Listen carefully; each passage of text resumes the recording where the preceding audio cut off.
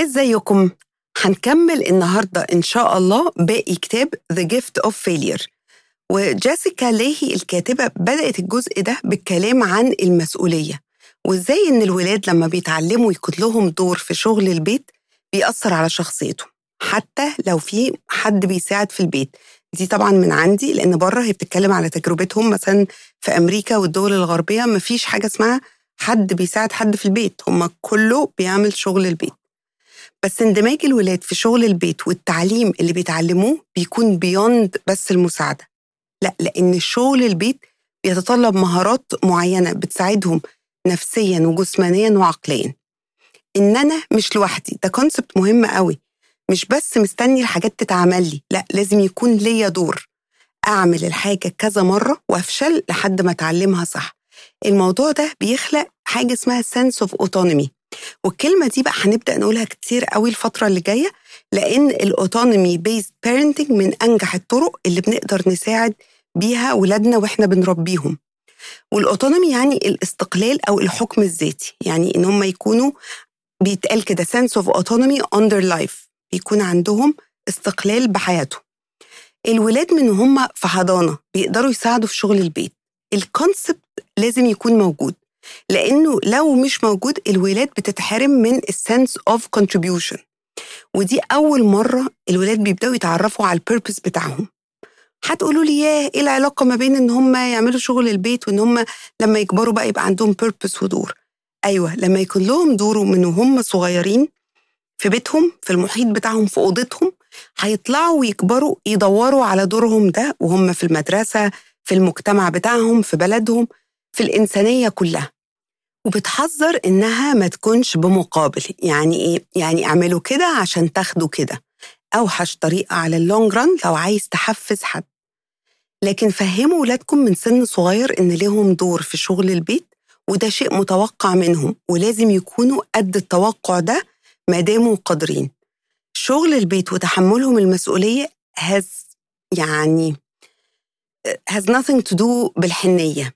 عايزة أديكم مثال كده. كانت في أعرف ست كبيرة الله يرحمها يا رب ويسامحها، كانت بتشتغل في بيت، وكانت دايما بتتكلم إنها بنتها ما بتعرفش تعمل حاجة خالص. وكنت بحس بالسنس وفخر وهي بتتكلم إن بنتها ما بتعرفش تعمل حاجة خالص. فكانت بتتكلم إنها دي مفهومها للحنية، إن بنتها تطلع مرفهة ما تعملش حاجة خالص لأن أمها وهي صغيرة تعبت وعانت.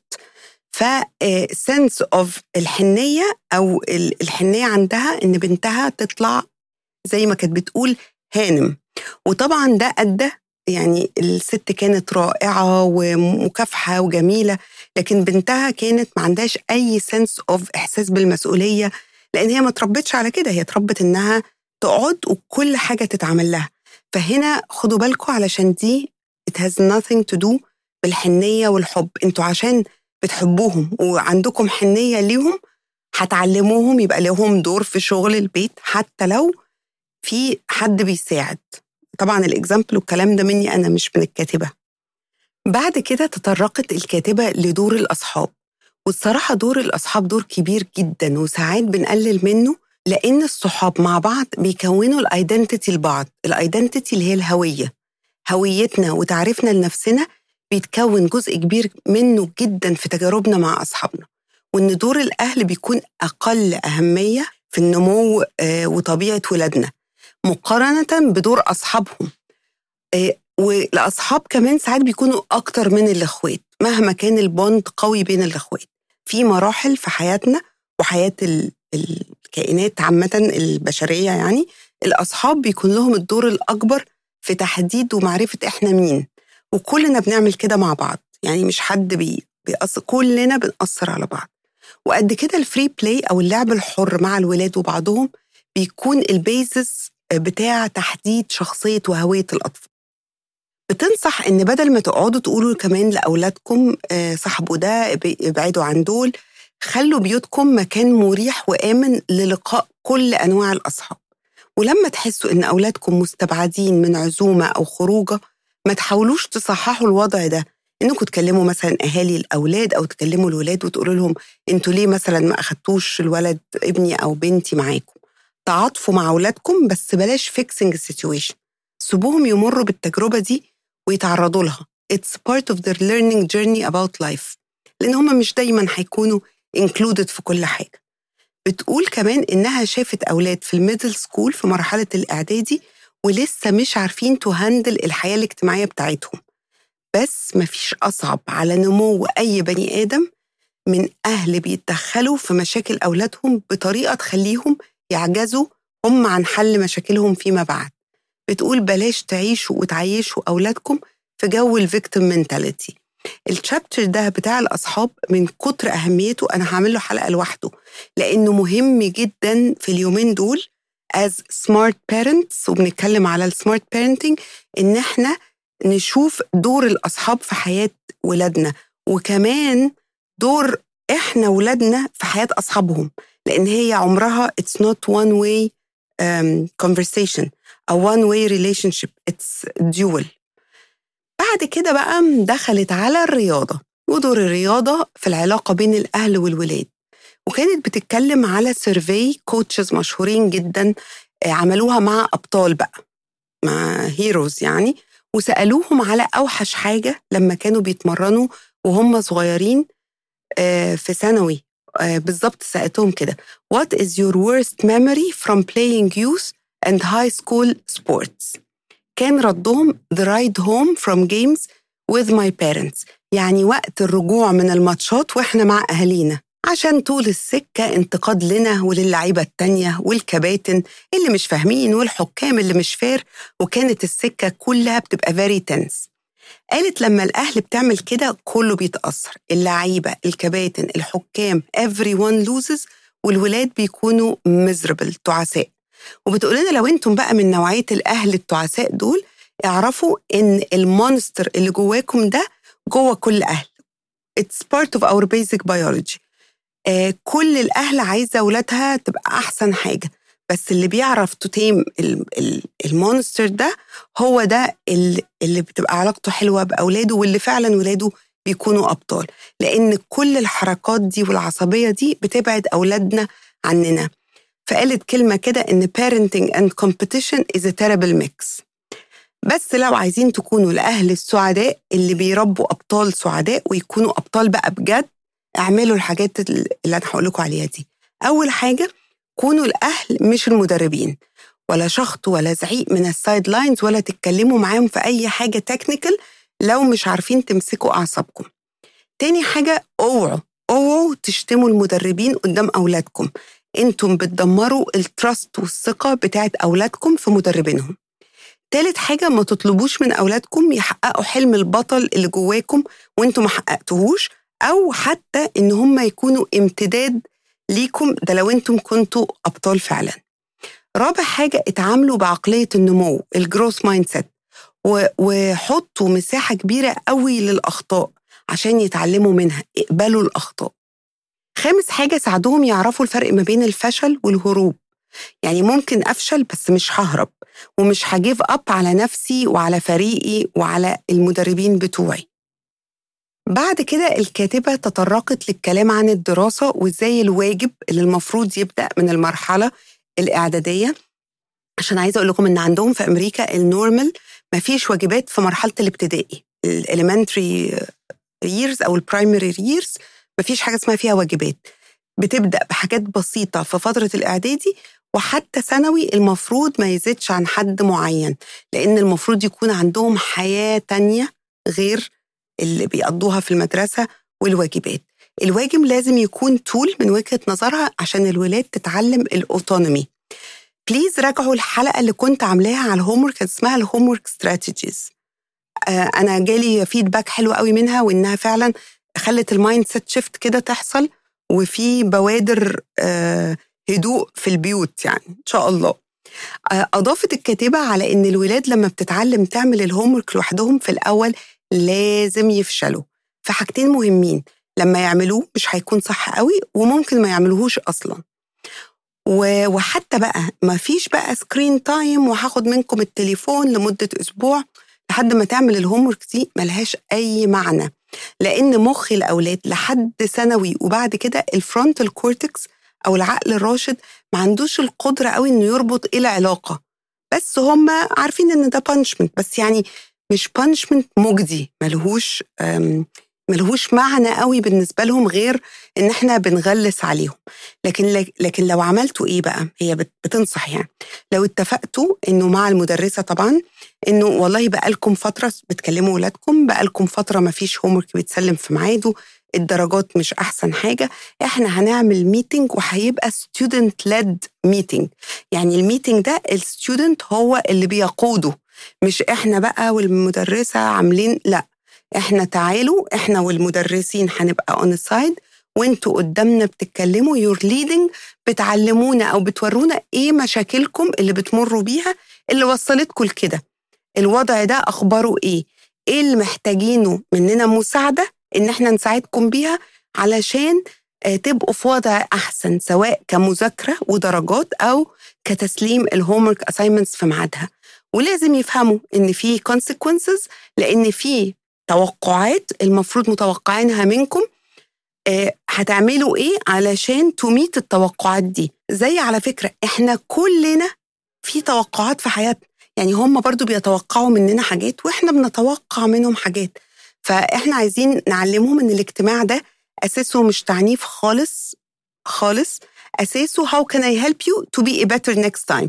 خلاص اللي فات عدى، النمر الوحشة عدت، الواجب ما تسلمش، طيب عشان نصلح الوضع ده محتاجين نساعدكم في إيه، وهم اللي هيحطوا البلان. لأن من وجهة نظرها، وده أنا متفقة معاها بقى 100%، إن أهم سبب للواجب إنه يعلمهم executive function skills أو المهارات التنفيذية اللي هم محتاجين يتعلموها فيما بعد أو هتنفعهم فيما بعد، لازم يبدأوا يكتسبوها من هم صغيرين، مش علشان المعلومة ذات نفسها. هي بتقول ما تفهمونيش غلط، أنا ما عنديش مشكلة إن الولاد تعمل واجب، بس مش عايزة الواجب يكون بيقيس قيمة اللي اتعلموه، لأن الواجب مش مقياس. لو اتكلمنا معاهم على اللي درسوه ونحاول نطبقه في الديلي لايف أحسن 100 مرة من حل شيتس هومورك. يعني لو الأم وهي بتحضر الأكل بدأت تتكلم على الانجريدينتس وكميتها، ولو حبينا نطبخ مثلا ضعف الكمية هنستخدم قد إيه، أحسن من إن احنا نحل ماث شيتس على الدبلز. هي ده رأيها، وأنا شايفة صراحة إنه it makes perfect sense. الواجب مش مقياس كفاءة التعليم، إنما تطبيق اللي بيتعلموه هو ده مقياس الكفاءة، ومقياس هم اتعلموا ولا لأ. حاجة تانية، لما احنا بنعمل لهم بلان الواجب بنحرمهم إن هم يطوروا مهارات مهمة قوي أهم من الواجب. يعني كل واحد له طريقة مناسبة ليه، خلوا كل طالب يعمل بلان لحل الواجب بتاعه والظروف اللي تناسبه. يعني عايز يحل قبل التمرين ولا بعد التمرين، عايز يبقى في مزيكا شغالة ولا، يعني هم مسؤولين عن أحسن مكان يحلوا فيه وأحسن وقت يحلوا فيه الواجب. دي حاجة بتاعتهم، خلوهم هم يقرروا، عشان دي الطريقة اللي هتخليهم يحسوا بالأوتونومي، اللي هو السنس اوف كنترول على حاجة خاصة بيهم. لأن هي دي السنس اوف أوتونومي اللي هتخليهم مع الوقت والتدريب يخلصوا الواجب في نص الوقت اللي هو كان بياخدهم فيه، وكفاءته هتكون أحسن والفايدة كمان هتكون أعلى. هي كانت دايما بتقول للتلاميذ بتوعها قبل الامتحانات أو قبل الكويزز وكده، ساعة نوم أحسن 100 مرة من ساعة مراجعة، عشان الذاكرة تعمل فايلنج في المخ للمعلومات اللي اوريدي عندها، عشان يعرفوا يسترجعوها وقت الامتحانات. بعد كده تطرقت جيسيكا ليهي في الكتاب للبارنت تيتشر بارتنرشيب. في دراسة بتقول إن لو العلاقة بين البيت والمدرسة قوية، الولاد هيكونوا كويسين في المدرسة. They will do better at school. كلمة السر من وجهة نظرها هنا هي الكونكشن بين الولاد وأهلهم وبين الولاد والمدرسين، ولازم يكون في تعارف بين الأهل والمدرسين حتى لحد الهاي سكول، ويكون في احترام متبادل. ما ينفعش الأهل يتكلموا وحش عن المدرسين قدام أولادهم، وما ينفعش المدرسين يجيبوا سيرة الأهل قدام أولادهم، لأن ده شيء مدمر للأولاد أيا كان سنهم. بدأت بقى تتكلم جزء على الأونلاين بورتلز اللي بين الأهل والمدرسة، وقالت إن البورتلز دي بتكون عبء كبير قوي على المدرسين، لأن ساعات بيبقى فيه مثلا results المفروض ما تتحطش على البورتل غير لما يكون في ميتنج مع الأهل الأول، أو الأسايمنتس غير لما الأهل يبقوا عارفين حاجة، فالأهل بتجت overwhelmed وبتبقى يعني كدور ضغط على المدرسين. وفي كمان أهل بيقعدوا يعملوا تشيكينج للسكول بورتل 20-30 مرة في اليوم. بتقول إن إحنا بنعرف لأن هم دول الأهل اللي أولادهم بيكونوا في أسوأ علاقة مع أهليهم. وبتتكلم إن مرحلة إعدادي لازم الولاد بقى تبدأ تتيك ذا ليد شوية بشوية في علاقتهم مع المدرسة، يعني يكونوا حلقة الوصل بين البيت والمدرسة. الأهالي بيتعرفوا على المدرسين والأدمن بتاعة السكول، بس الولاد هم المسؤولين عن نفسهم تحت السوبرفيجن بتاعة الأهل. شوية بشوية ندخل مرحلة الثانوي، هم مسؤولين مسؤولية كاملة عن نفسهم، وده بيجي بالتمرين. مش الغرض منه إن الأهل يكسلوا أو ما يساعدوش، لأ، عشان هيجي وقت الأهل ما يقدروش يكونوا على طول in charge وأولادهم يغرقوا لو أهاليهم مش حواليهم، وعادة ده بيحصل أول ما يدخلوا الجامعة. أضافت إن في أولاد بيكونوا شاطرين جدا جدا على كل الأصعدة في المدرسة، وأول ما بيدخلوا الجامعة حالهم بيتغير 180 درجة. ده مش عشان هم مش عارفين يعملوا إيه في حياتهم الجديدة on their own، محدش علمهم يعملوا لنفسهم حاجة. دي مش بتيجي فجأة، الموضوع ده مش بيجي فجأة، ده بيجي بالتمرين وعلى مراحل. ختمت الكاتبة الكتاب بجزء جميل جدا بتقول فيه لازم نعرف إن معاناتنا والهيوميليشن أو التقليل من ذاتنا وذات أولادنا والألم اللي بنتعرض ليه وإحنا بنربي أولادنا، كله في النهاية بيثبت أو بيكون له دور إحنا إزاي تفوقنا. لما بنشوف ولادنا بيكبروا حوالينا مش هنفتكر هم جابوا كام ولا حلوا حلو كام سؤال وكام سؤال صح وكام سؤال غلط، كل ده مش هيفرق في النهاية، المهم الرحلة بتاعتهم. ولما يحصل حاجات توجعنا كأهل خلال الرحلة يكون دايما عيني على النهاية، اللي لو مشينا الرحلة معاهم صح خطوة خطوة بكل أوجاعها بتنتهي نهاية سعيدة. بيكون صعب قوي علينا كأهل نعمل كده، بس ما قدمناش غير الصبر والثقة في أولادنا، لأننا ممكن ما نحضرش معاهم كل لحظات نجاحهم أو الهابي اندينجز بتاعتهم، وما قدمناش غير إننا نستمتع بالرحلة معاهم، لأن هم اللي بيكتبوا قصتهم بنفسهم وبيقروها كمان بصوتهم. هي قالت كده بالظبط: I have no choice but to focus on the details of the journey. They are writing their own stories in their own voices with plot points of their own invention.